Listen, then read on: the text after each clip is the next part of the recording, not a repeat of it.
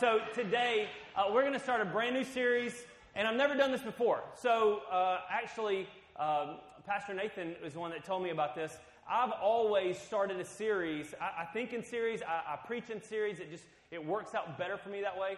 And so I've always started a series and ended on Easter as the main message. You end on that one. And this time, I want to start a series on Easter. So we're starting a brand new series today. It's called From Exodus to Easter. And my goal in this series, and we're going to spend the next 3 or 4 weeks talking about this, but my goal is really to look at the whole story of Easter, not just the death, burial, and resurrection. That's part of it, but then what's after that? You know, like the disciples, the people there was life after the resurrection. So we want to talk about the whole story of Easter, but we also want to tie that back into the Old Testament. One of the things I want to encourage everybody always in church is you've got to get into the Word of God. Like, you need to read God's Word. You need to know God's Word. Because I and anybody else that gets on this stage, we can make mistakes. We can mess it up, but God's Word doesn't make mistakes. And so you need to know God's Word. And so I encourage everybody to read the Bible and know God's Word.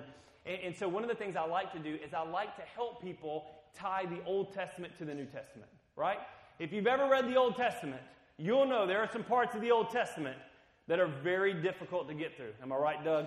Yes, there's a lot of tough stuff in the Old Testament, and the whole, you can't wear cotton and linen and wool, and don't eat bacon, and I know a lot of you guys right off the bat, you're like, I don't know if I want to be a Christian anymore when I said that, but there's a lot of stuff in the Old Testament that we struggle with. But listen, the Old Testament really is the Bible says it's a shadow, it's a symbol of what's going to happen in the New Testament. And so if you don't have both, you're missing out. And so we want to have both, and so today that's what we're going to go through. And so we're going to be talking about the book of Exodus, and here's what the book of Exodus is all about. For 430 years, the Israelites, the Hebrews, have been living, I sound very echoey right now. I don't know if that's normal or not. I don't hear myself that often, but something sounds weird. So for 430 years, the Israelites, the Hebrews, have been living in Egypt. So they haven't been in their homeland. They've been in Egypt. And for the past few years, we're not exactly sure exactly how many it was, but they were slaves in Egypt. They were persecuted. They were slaves in Egypt under state rule. They weren't owned by individual families necessarily. They were owned by the government. The government is the one that oppressed them, and they were slaves in Egypt for a number of years. And so the Bible says that God wanted to set his people free. He wanted to take them out of Egypt and take them to what God calls a promised land, which is what is nowadays Israel, right? And so God's wanting to take them from Egypt into the promised land. And so he uses a guy named Moses to be his mouthpiece. Moses is going to be the leader. Moses is going to get them out of slavery. Well, as the story goes, the king of Egypt named Pharaoh did not want to let all of his slaves go. This is his working force. Makes sense. He doesn't want to let them go. And so Pharaoh does not allow them to leave. And so the Bible says that God begins to send down plagues onto the land. And it's interesting, and it's another study for another time, but each of the plagues that God sends, if you've ever heard of the story of the 10 plagues, each of the plagues that God sends can be directly attributed to one of the gods that the Egyptians worshipped. And it's kind of a cool story to me how God was basically fighting other gods, right? Like, he's proving himself against all these false gods. And so we've got all the 10 plagues are happening. And each time a plague happens, Pharaoh hardens his heart even more and hardens his heart even more. And it's very similar to what we see today, where so many people are hardened against the gospel and they're hardened against Christ. And I don't know if you know this, but there's a lot of persecution going on around the world, and a lot of it goes back to Christianity. People we've got people in Iran. We get stories from the Middle East of Christians being persecuted left and right, and there's a hardening of the heart towards the gospel. And so anyways, so Pharaoh's hardened his heart. God goes through 9 plagues, and now we're at the 10th plague. And at the 10th plague, it's the last plague, and after this plague, the Israelites are going to be let go. God knows it. Moses knows it. Pharaoh doesn't quite know it yet because his heart's kind of hard, but he's about to find out. The 10th plague is a terrible plague. It's the worst one of all of them. Up until this point, we've seen flies, and we've seen frogs, and we've seen darkness. All things you can live through, all things that can get you by. The water turns to blood, so it just kind of stinks really bad, and you can't really drink it. But it's all things that you can survive. But now we get to the worst plague, and the very worst plague is the last one. The last one is this. The Bible says that God said, I'm going to send an angel, and he's going to go through the land, and he is going to kill the firstborn in every household. Not only will he kill the firstborn of the humans, he'll even kill the firstborn of the animals. There's no deciphering between the two that the firstborn is going to die. This is going to be the payment. This is the last judgment on Egypt. And God says, once I judge Egypt like this, Pharaoh is going to let you go. He's going to let you go. And some of us that have read the story before, you know, we'll continue talking about this later on in this series, but even that plague, although Pharaoh lets him go, the Bible says that he still ends up chasing after him. Like he's just that crazy and that maniacal. And so we get to this point where God says, okay, here's the last plague, this is what's going to happen. But then God begins to give some commandments to Israel on how to avoid this last judgment. See, here's the thing about the judgment of God. The judgment of God wasn't just for Egypt. It was for anybody living in the land. Egyptians or Israelites didn't matter. And so God had a plan to save the Israelites from having to face this final judgment. And so here's what it sounds like. And what I'm going to do is I'm going to read 13 verses with you. We're going to start in Exodus chapter 12, and we're going to read 1 through 13. And I'm going to talk about some of those verses for a little bit, and then we're going to tie it into Easter. So we're going to start with Exodus. We'll end with Easter. So Exodus 12, verses 1 and 2, it says this: While the Israelites were still in the land of Egypt, the Lord gave the following instructions to Moses and Aaron. From now on, this month will be a first month of the year for you. I'm going to stop right there for a second. I think this is really cool. This is a new beginning. God says, listen, we're going to start the calendar all over again. We're going to start it all over again. And we're not starting it based on the moon. We're not starting it based on the sun. We're not starting it based on the harvest. I'm starting a brand new calendar for you based on your freedom. Isn't that a cool thought? That for 430 years, we've been stuck in this land. For 430 years, or for at least generations of that time frame, we've been in slavery. And these people are not being bought as slaves. They're being born into slavery. Very different. And if your whole mindset is, I'm a slave from the time I'm a baby until the time I'm old, my mindset is I'm a slave. It's a very different concept. And these guys are being born into slavery for generations. They've been born into slavery, and now God says we're going to start the clock all over again. How many of you would love for God to start the clock all over again? Amen. Like there's a lot of times I love to exercise and do stuff, and now my son, my oldest son, does stuff with me, and I look at his 17-year-old self and how much energy he has, and I just think, oh God, if you could just start my clock over, just give me 10 more years, like 10 less years on the clock, please, just anything, so I can move like that kid moves. Like that is so nice. But instead, I get out of bed and I'm hurt, right? Like I roll out of the bed and I'm like this. You know, it's just what happens when you get older. And so that clock is starting anew. It's a really cool thing. Verse 3 says this: Announce to the whole community of Israel that on the 10th day of this month, each family must choose a lamb. Everybody say lamb. We're going to be interactive a little bit today. Choose a lamb or a young goat, don't say that, for a sacrifice. Now notice this. Choose a lamb or a young goat for a sacrifice, one animal for each household. If a family is too small to eat the whole animal, let them share with another family in the neighborhood. Divide the animal according to the size of each family and how much they can eat. So the Bible here, we're not going to focus on how much they can eat. That's a whole other story. But I want to look at this real quick. The lamb was used as a sacrifice or a substitute. Because here's the thing. Somebody's going to die in the land. When the angel comes, when judgment comes, somebody's going to die. Either I can choose who dies or God can choose who dies. I want to choose who dies. I'd rather sacrifice a lamb. I'd rather sacrifice a lamb than sacrifice my kid. And so the Israelites are told, I want everybody to go grab a lamb. Go grab a lamb or a young goat, and you bring this lamb into your house, right? You're going to bring this lamb into your house. You're going to sacrifice it. You're going to end up killing this lamb. And so we just need to understand today the concept of the lamb is a sacrifice. The lamb is a substitute, right? Now, if you're not the firstborn son of your house, or you're not the firstborn of your house, then you're not really sweating this. I'm the baby of my family. It would have been totally cool with me. Like, one less brother, right? No. That's terrible. My brother, I hope he's not listening today. If you are, Michael, I love you so much. But here's the thing. There was a sacrifice and a substitute that had to be made, and it must have been a lamb. Verse 5, we'll keep going. Verse 5, the animal you select must be 1-year-old male, either a sheep or a goat with no defects. Take special care of this chosen animal until the evening of the 14th day of the first month. Then the whole assembly of the community of Israel must slaughter their lamb or young goat at twilight. Couple of things I want to point out. Number one, the lamb must be without spots or blemishes or defects, right? Like the lamb has to be pure. What does that mean? That represents being sinless, that whenever we bring God a sacrifice, it's got to be the best. Anybody is willing to sacrifice a lamb with 3 legs, right? Any of you ever had a pet with 3 legs? We had a pet one time. We had a dog, and his leg got trapped in something, and his toes all got cut off, and he just had a nub back there on the back. And we named him Nubby. No, we didn't name him Nubby. But he ran around, and he'd just pick up that one leg, and he could run on 3 legs faster than most dogs could run on 4. I mean, this guy was amazing. And so it's easy to sacrifice an animal that you don't like, right? It's easy to give up something that you don't care anything about. It's easy to give up something that's broken. And God says, I don't want your broken, I want your best.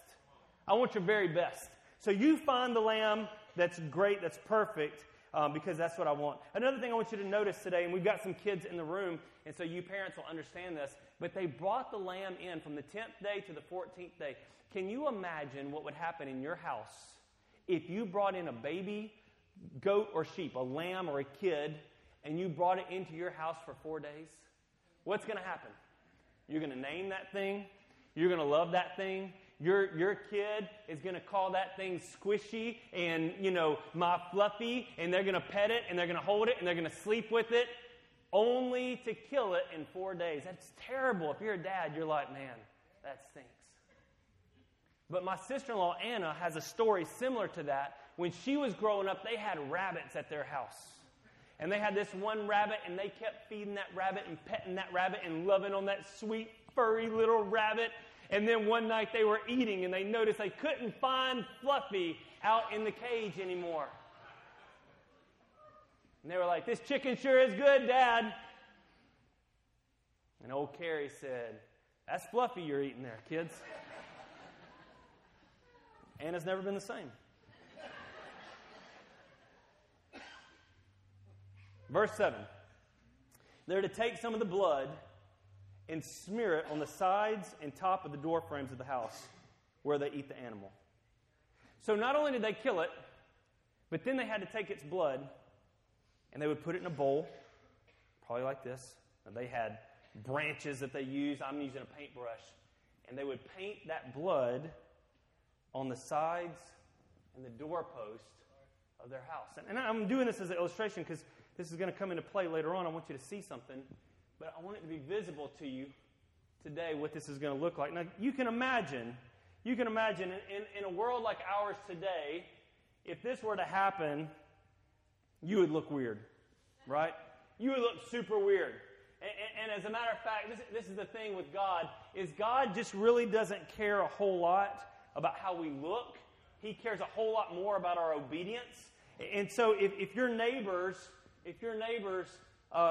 Greg is over here, and he and Teresa, they used to be my neighbors. If they would have seen me out front painting my door with the blood of an animal, they would have moved faster than they did, right? I mean, they moved away from me, but they would have moved a lot quicker. God doesn't care about what you look like. God doesn't care about how you are perceived by your neighbors. God cares about our obedience. And so there was blood that was put on the doorpost. And the Bible is going to go on to say, we'll see it later, but the blood on the doorpost is significant because the Bible says that there is life in the blood. Throughout the Bible, from Genesis to Revelation, blood plays a big part. Now, we try to think of blood as creepy and weird and gross. My wife doesn't like skeletons or skulls. Like there's this aspect of death that she just doesn't care for, and blood is also one of those things that she just doesn't really like it. So me and my kids like to watch boxing movies, and she won't watch a boxing movie with us, right? It's too bloody. It's too bad. But in the Bible, blood was significant, and everybody knew it. Blood wasn't scary. It was understood that there's life in the blood. So blood is precious. Blood is precious. So we need to understand that today. Verse 8. That same night, they must roast the meat over a fire and eat it along with bitter salad greens and bread made without yeast. Now today, in a few minutes, we're going to take communion. Communion is it's a newer type of this same meal, but you'll notice the bread we eat today, it's going to be bad. It's a little flat piece of wafer, and it's terrible. It's the worst. I like yeast in my bread. I like the big, fluffy bread. Bread without yeast is just a cracker. It's just a saltine, and that's not great because you choke on saltines, and I choke easy anyway. It says, don't eat any of the meat raw or boiled in water. The whole animal, including the head, legs, internal organs, must be roasted over a fire. Don't leave any of it until the next morning. Burn whatever is not eaten before morning. I want to point out another thing. He says eat everything. Eat everything. He says don't just eat the parts you like. Eat all of the meat. Eat the whole lamb. And he says if there are parts you can't eat, if there's bones and there's fur and there's whatever, eyeballs, whatever you don't eat, if there's a part you don't eat, burn it. Don't save anything. Don't set anything aside. Eat it all. That's going to come into play later on. We're not picking and choosing. We're eating the whole lamb. The whole lamb must be eaten. Verse 11. I got to hurry. Verse 11. These are your instructions for eating this meal. I love this part. Be fully dressed. Wear your sandals. Carry your walking stick in your hand. Eat the meal with urgency, for this is the Lord's Passover. So the point here is be ready to go. He's saying, listen, I'm trying to get you guys ready to get out of Egypt and get into a promised land. I want to get you out of slavery and get you into freedom. But you can't just be lollygagging around. I want you ready to go. How many of you are the partner that's never ready to go? Who's that person? Yeah, I thought it would be you, Erica. There's some people, and some of y'all didn't raise your hand because you're just now raising your hand because you're late doing that. There's always, in marriage, there's always one person sitting in the car and another person that just started getting dressed, and you got to be there in 5 minutes. Right? There's always that. Because you're not ready to go. One of my pet peeves in my family is whenever we go to Walmart or we go to the restaurant or wherever we go, if we pull up to the restaurant, I'm turning off the car, unbuckling my seatbelt, and I'm stepping out of the vehicle. And I turn around, and they're all sitting in there buckled up and on their phones, and, I forgot to put my shoes on. I'm like, why'd you take your shoes off in the first place? We just drove 5 minutes. I don't get it, man. Be ready to go. The Bible says, God says, be ready to go. When you eat, have all your stuff ready. Have all your stuff ready. All right, last couple of verses here. And then we'll get to Easter. I promise. Some of y'all are like, I came here for an Easter message. I don't want to hear about lambs and blood and eating dry bread. I want to hear Easter, and I'll get to Easter. Let's talk about Jesus in a minute. On that night, I will pass through the land of Egypt and strike down every firstborn son and every firstborn male animal in the land of Egypt. I will execute judgment against all the gods of Egypt, for I am the Lord. But the blood on your doorpost will serve as a sign, marking the houses where you are staying. When I see the blood, I will pass over you. The plague of death will not touch you when I strike the land of Egypt. The blood is a sign. We need to understand that today. This is going to be huge for us because here's the thing. The Bible does not say that the angel is going to show up and check everybody's resume. It doesn't say, Shane, that he's going to show up at your house and he's going to pull out a list and see how many times did you show up at church. He's not going to show up at your house and he's not going to look at how many times you looked at that website that you shouldn't have looked at. He's not coming in and saying, let me see that tithing record you got. Did you ever give to the church? Nope. As a matter of fact, he's going to pass right over you when he sees the blood.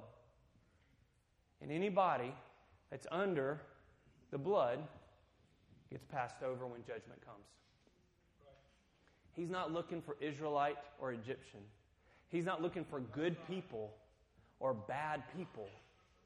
He's looking for people that are obedient and under the blood. He's looking for people that have enough faith to say, even if it goes against my feelings, I'm a vegan and I would never kill an animal. Okay. But are you willing to obey what God told you? I don't care how good and moral you are. I don't care how bad and evil you are. Are you willing to be under the blood? That's what the Bible says. That he passed over when he sees the blood. And anybody that didn't have the blood didn't get passed over. Now, if we were to keep going in the story, we would find out that Pharaoh lost his firstborn son.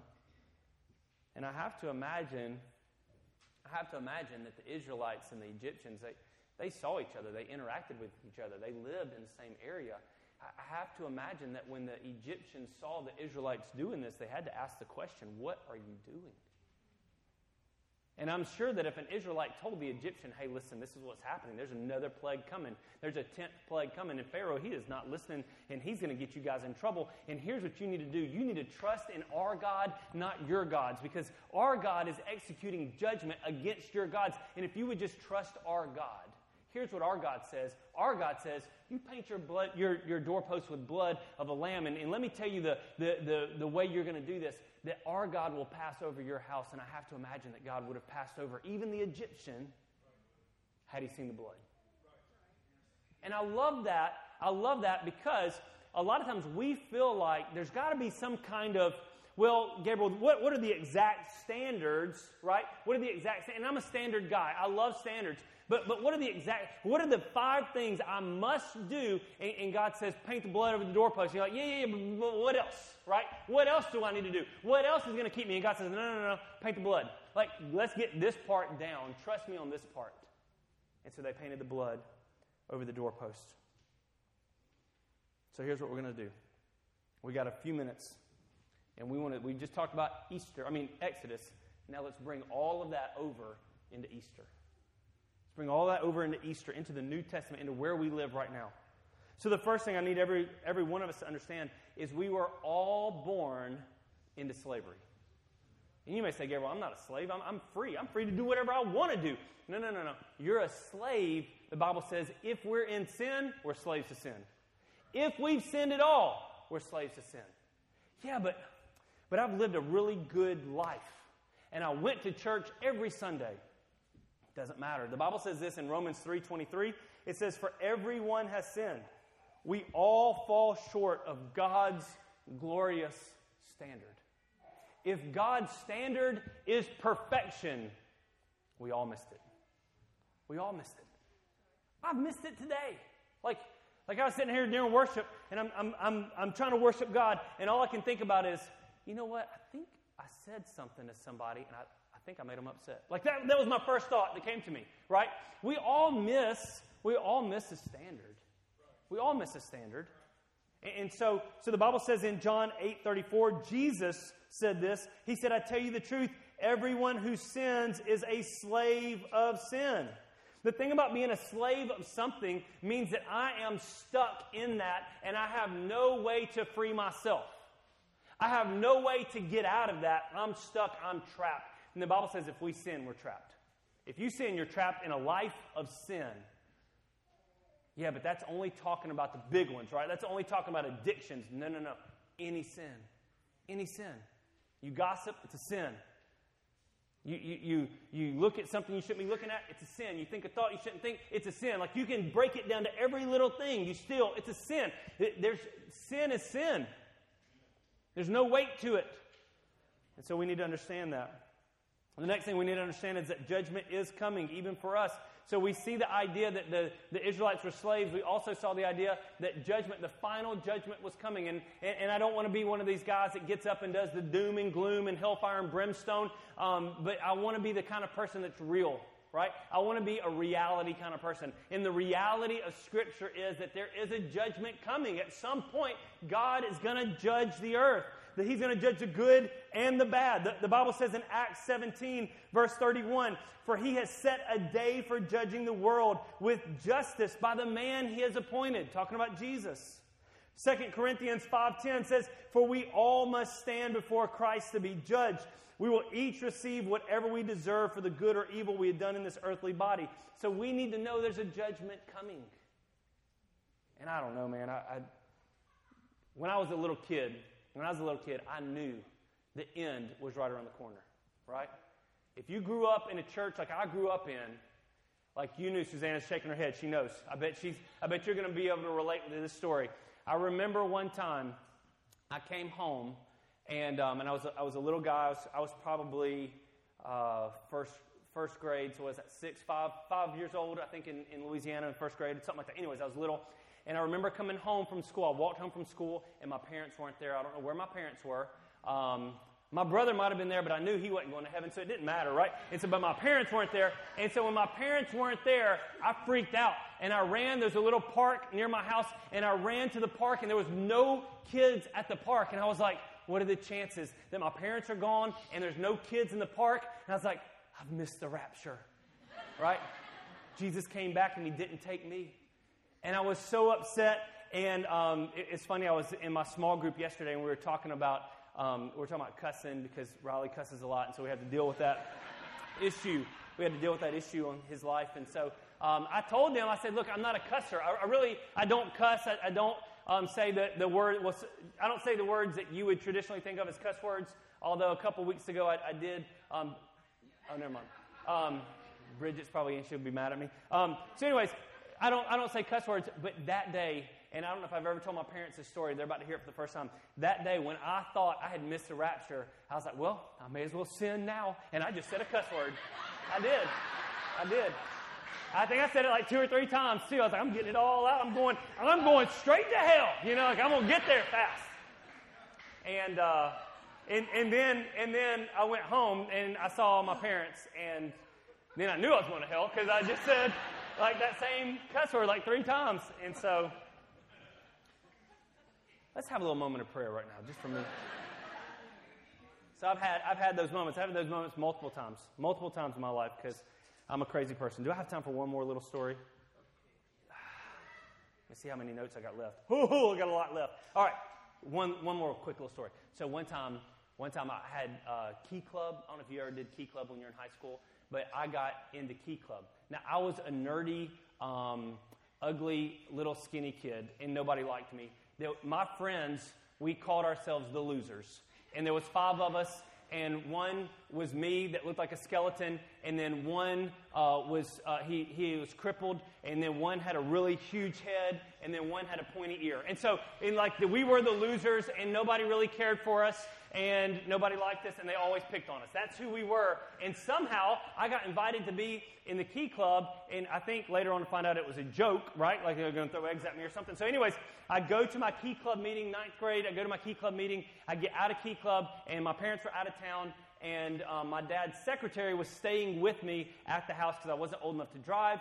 And so I get out of Key Club, and this is before cell phones, and so I didn't have any way of calling home to let her know that I was out. But the problem was I had gotten out a little bit early, and so I'm sitting there, and so I'm just like, okay, well, she'll be here, at 7 o'clock. That's when I said I was going to be out, so she'll be here at 7, and so I'm sitting there.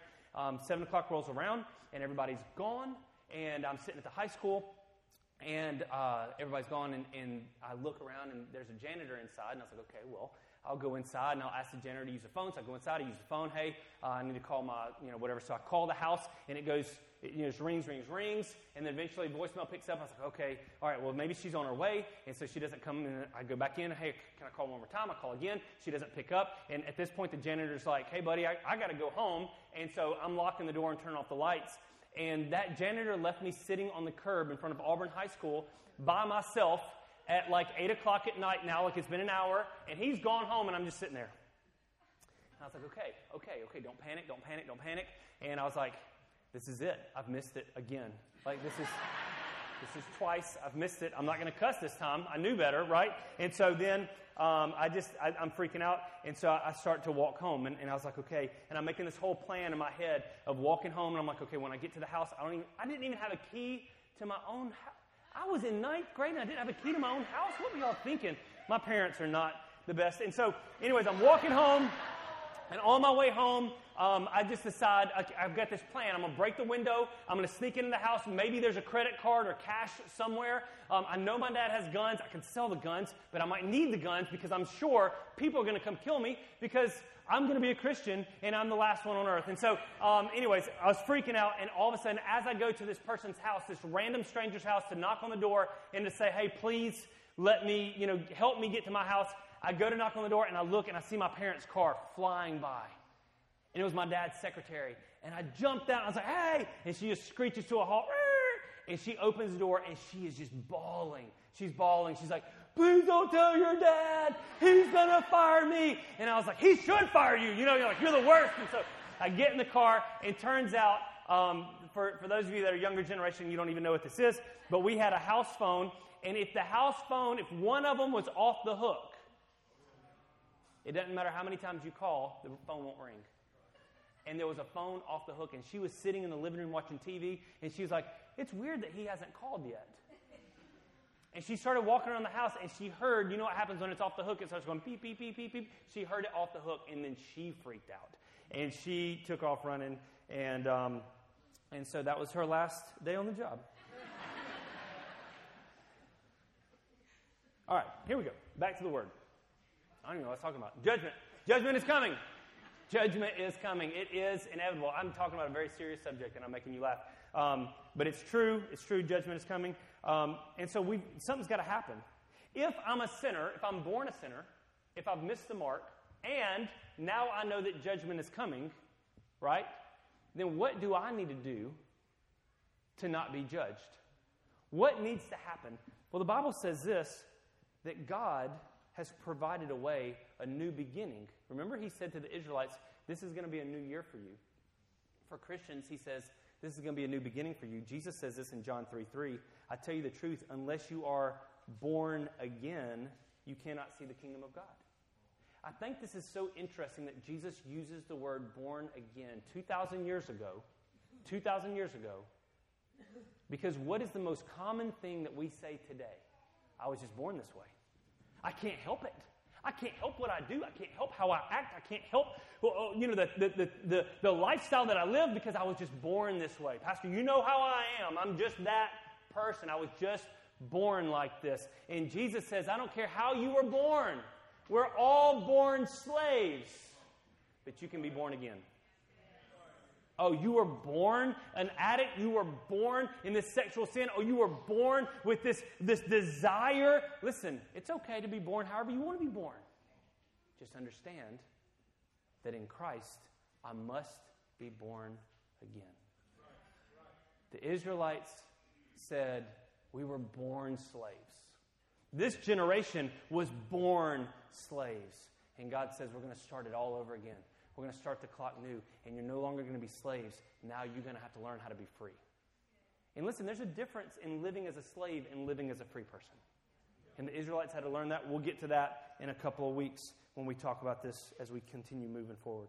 The Bible says in 2 Corinthians 5:17, this means that anyone who belongs to Christ has become a new person. The old life is gone. A new life has begun. When I come to Christ, it's not about what I used to do. It's not about who I used to be. It's about this new life that God has given me moving forward. And I need to live like that. I need to love like that. I need to believe like that. The Bible also says later, I didn't put it in my notes, but the Bible also says that we are now citizens of heaven. We have taken on a new citizenship. I've lived in other countries. You live different ways in different countries. Whatever country you live in, that's the way whatever country you're a citizen of, that's how you live. So we got to have a new beginning. How do we get the new beginning? It comes at a price. Something's got to die. Something's got to die. Jesus is the lamb that we talked about earlier. Jesus is the lamb. In the Old Testament, it was a lamb. In the New Testament, it's Christ. And we know this because John 1:29 says this. The next day, John saw Jesus coming toward him and said, look, the Lamb of God who takes away the sin of the world. Peter said it like this in 1 Peter 3:18. Christ suffered for our sins, all of our sins. Christ suffered for our sins once for all time.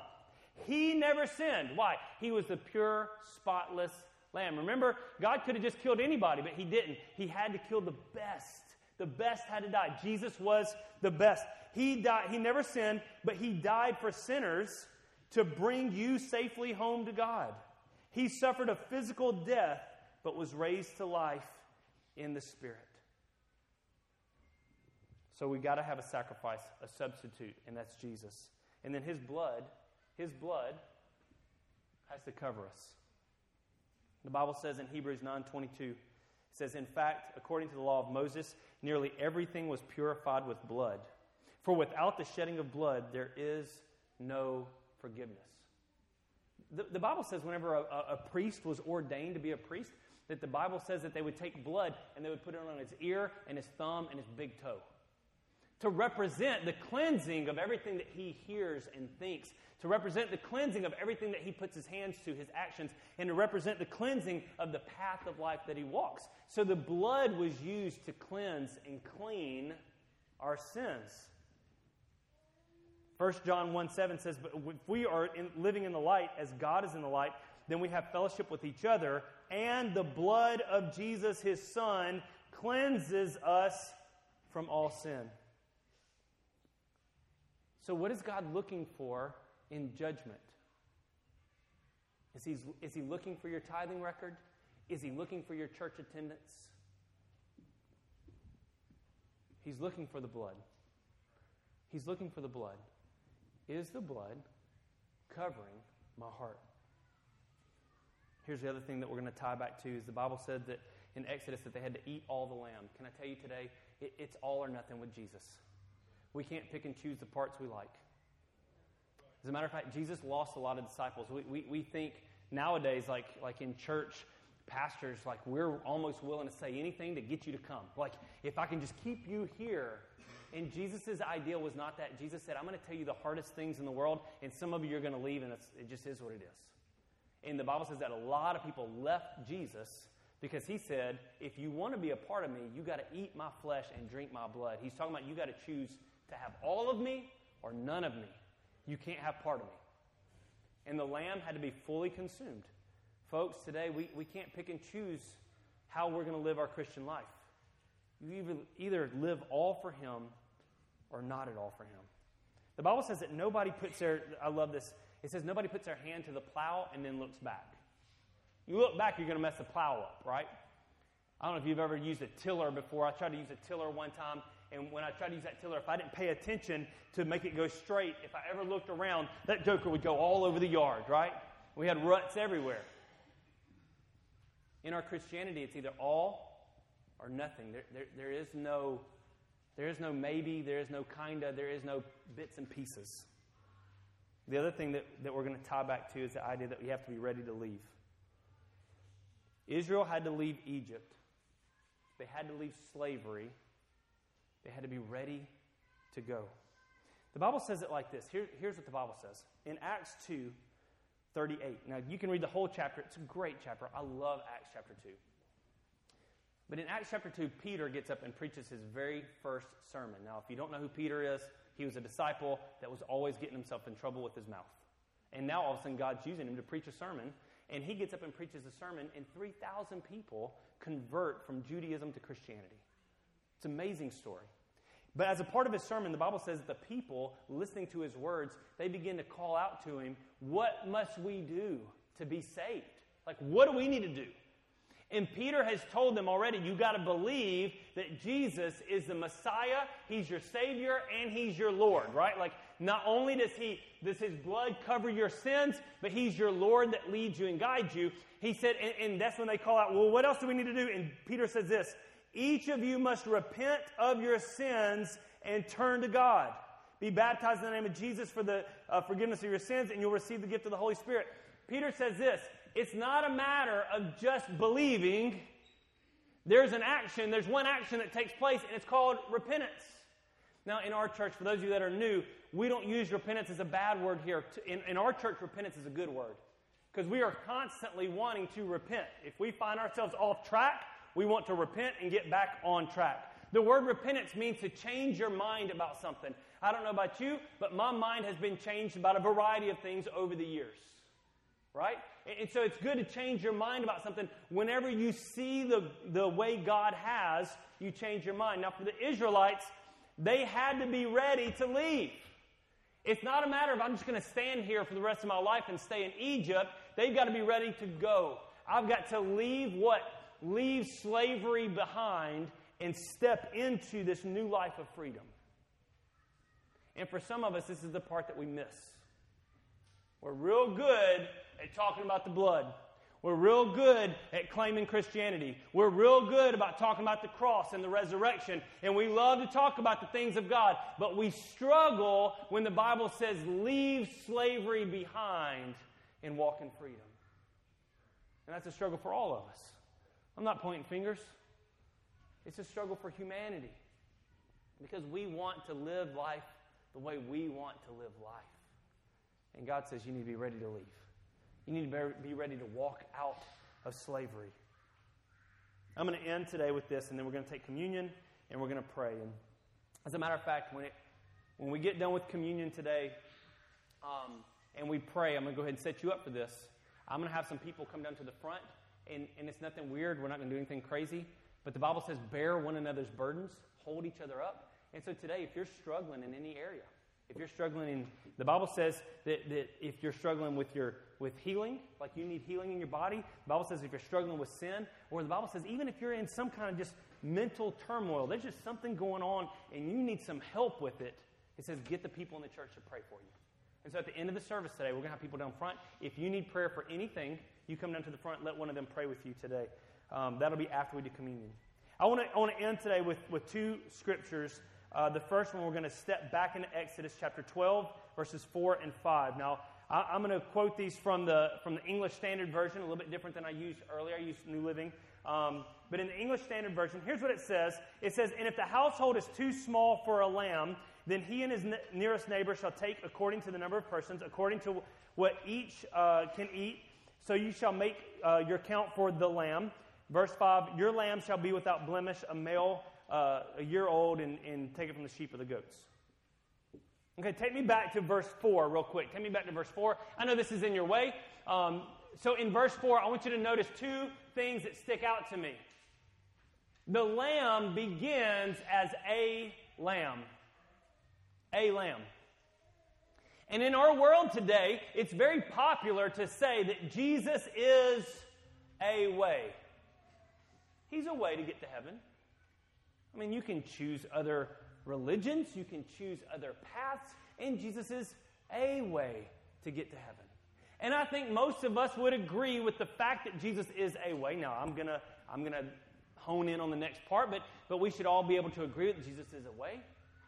And that's where a lot of people sit. We sit in this place of Jesus is just a way. He may not be the way I need, but he's a way. But watch the progression. He goes from being a lamb to, the next part says, the lamb.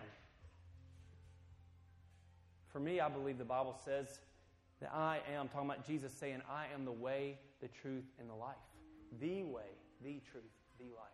There is no other way to get to the Father except through Jesus.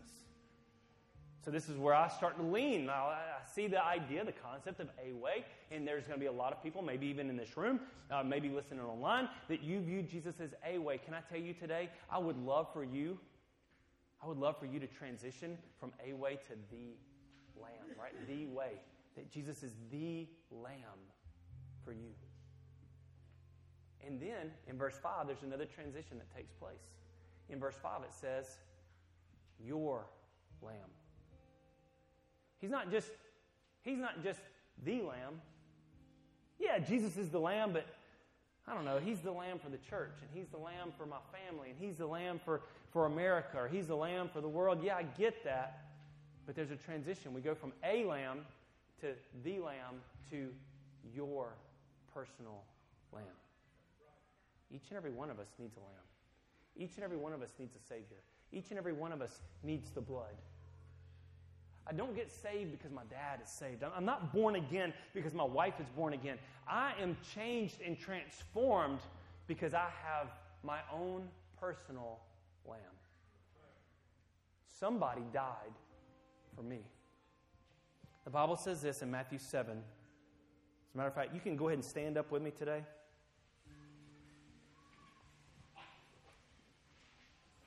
Matthew 7 says this, not everyone who says to me, Lord, Lord, listen to this, this is huge, because we think everybody that shows up at church, everybody that says that he's the way, they're going to all get to heaven. Nope.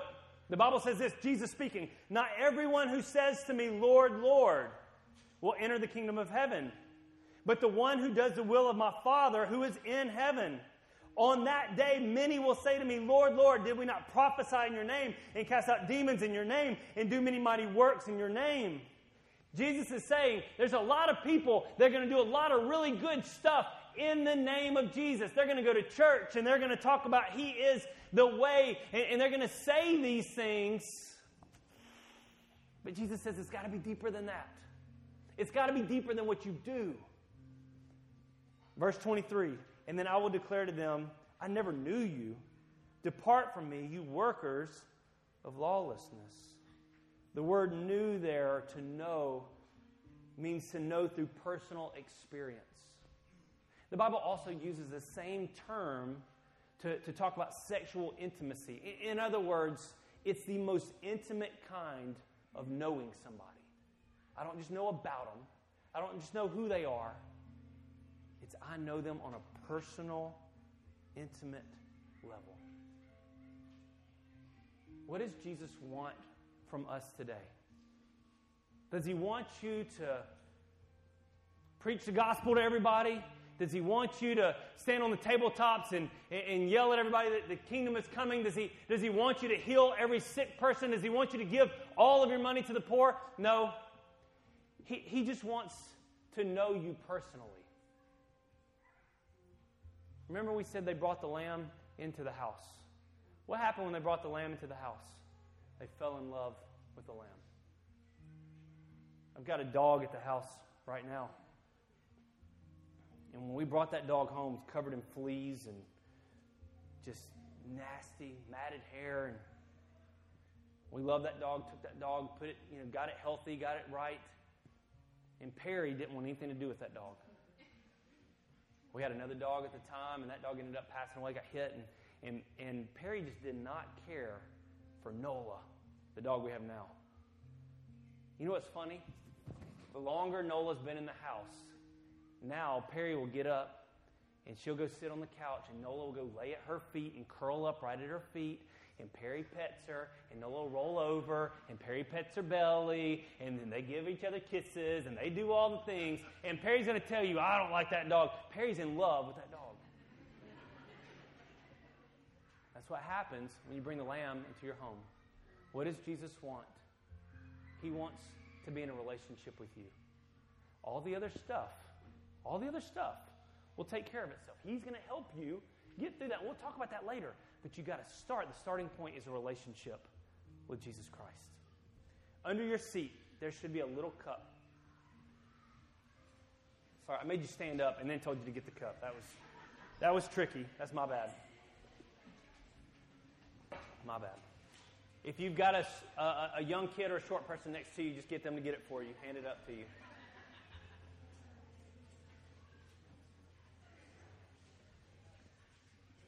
So in that little cup, what it's got is it's got a little wrapper on top, and you open that little wrapper on top, you're going to get a piece of bread out, a little wafer is going to pop out of the top of that, and then you open the next one. Don't do it yet. Open the next one, and you have the juice in the bottom. I said this last month. This is just the way we have to do it nowadays. We used to get actual grape juice and pour it in little cups for everybody, and that was really good. It's like Welch's, and everybody loved it. This stuff right here has been sitting on a shelf for 3 years, so it was juice when it started. It might be wine now. Just giving you a heads up. Here's the thing. This little cup, and if you don't have one, just slip your hand up. Somebody in the back will find you. If you don't have one, just slip your hand up. This cup represents something. When the Israelites, when they were in their home and they killed the lamb, remember I told you earlier about the bread. They had bread that they ate. And the Bible says the bread was without yeast. Now, you go to the New Testament, yeast represents sin, and so there's a whole other message in there about the bread being without yeast and that it represents a sinless life. And so here's the thing. Jesus said the bread represents my body. The juice represents my blood. And Jesus says, you take this in remembrance of me. Every time you take it. And the Bible says we should take it often. In the Old Testament, they called it the Passover. The Jews will call it the Passover. And it happens right now every year that there's the Passover. The whole meal that we talked about with the lamb, that was the first Passover. And God tells them, you're going to remember this for the rest of your life. You're going to continue to do the Passover forever because this is important that you remember that I took you out of slavery and brought you into a promised land. Isn't it interesting that Jesus died on the cross for our sins? His blood was shed on the doorpost, on the wooden cross. His blood was shed on the cross for our sins during Passover weekend. It's not a coincidence. God has a plan throughout the whole Scripture. He's got one story in 66 books. And so when we take this, here's what we're doing. We're remembering, for some of us, we are remembering what He did for us, that He took us out of slavery to sin. And because of His body being crucified and His blood being shed, and His blood covers the doorpost of our heart now, that we can be saved, we can be set free, we can be born again, brand new. For others of us, this may be a day just to react to this. Like maybe you haven't heard this, or maybe you haven't lived this, or maybe you haven't known this. And today, this moment right here with this cracker and this juice, this is your moment today to say, God, I want to give you my life. I recognize that Jesus died. His blood was shed for me. And I know Easter Sunday is really about the resurrection, and He rose from the dead. And I want to get into that later. But here's the thing. He rose from the dead. He died on the cross to save us from our sins. He rose from the dead to show us that we can live a new life. But when you take that today, for some of you, this may be your reaction. This may be your moment. We don't do the whole thing of raise your hand if you want to get saved. Listen, at the end of the day, it's not about what you say in front of me. It's not about raising your hand. It's not about praying a special prayer. He doesn't want you to repeat a prayer after me. He wants to hear your heart. Nothing wrong with repeating prayers, but He needs to hear your heart. The Bible says there's the thing called fruit of repentance. He doesn't want to just hear our mouth talk. He wants to see our life live it out. He wants us to repent. He wants us to change. And so today, if that's you, if you've never given your life to Christ, or maybe you've stepped off of that path and you've been serving yourself and you've not been serving God, this is your moment to get it right. This is your moment to get it right. So here's what we want to do. I'm going to pray, and we're going to eat the bread. And I'm going to pray, and we're going to drink the cup. But while I'm praying, I want you to pray your own prayer. While I'm praying, I want you to talk to God. Your relationship with God is personal. He's not just a lamb. He's not just the lamb. He wants to be your lamb. So you talk to Him for yourself. Let's pray. Lord Jesus, I just come to you right now, and I thank you so much for Easter. Oh, man, I thank you. I thank you for the cross. I thank you for the blood. I thank you for the resurrection. I thank you, God, that I'm not stuck in Egypt anymore. I'm not stuck in slavery to my sin, but you've provided a way for me to be born again. You've provided a way by your blood, by your sacrifice.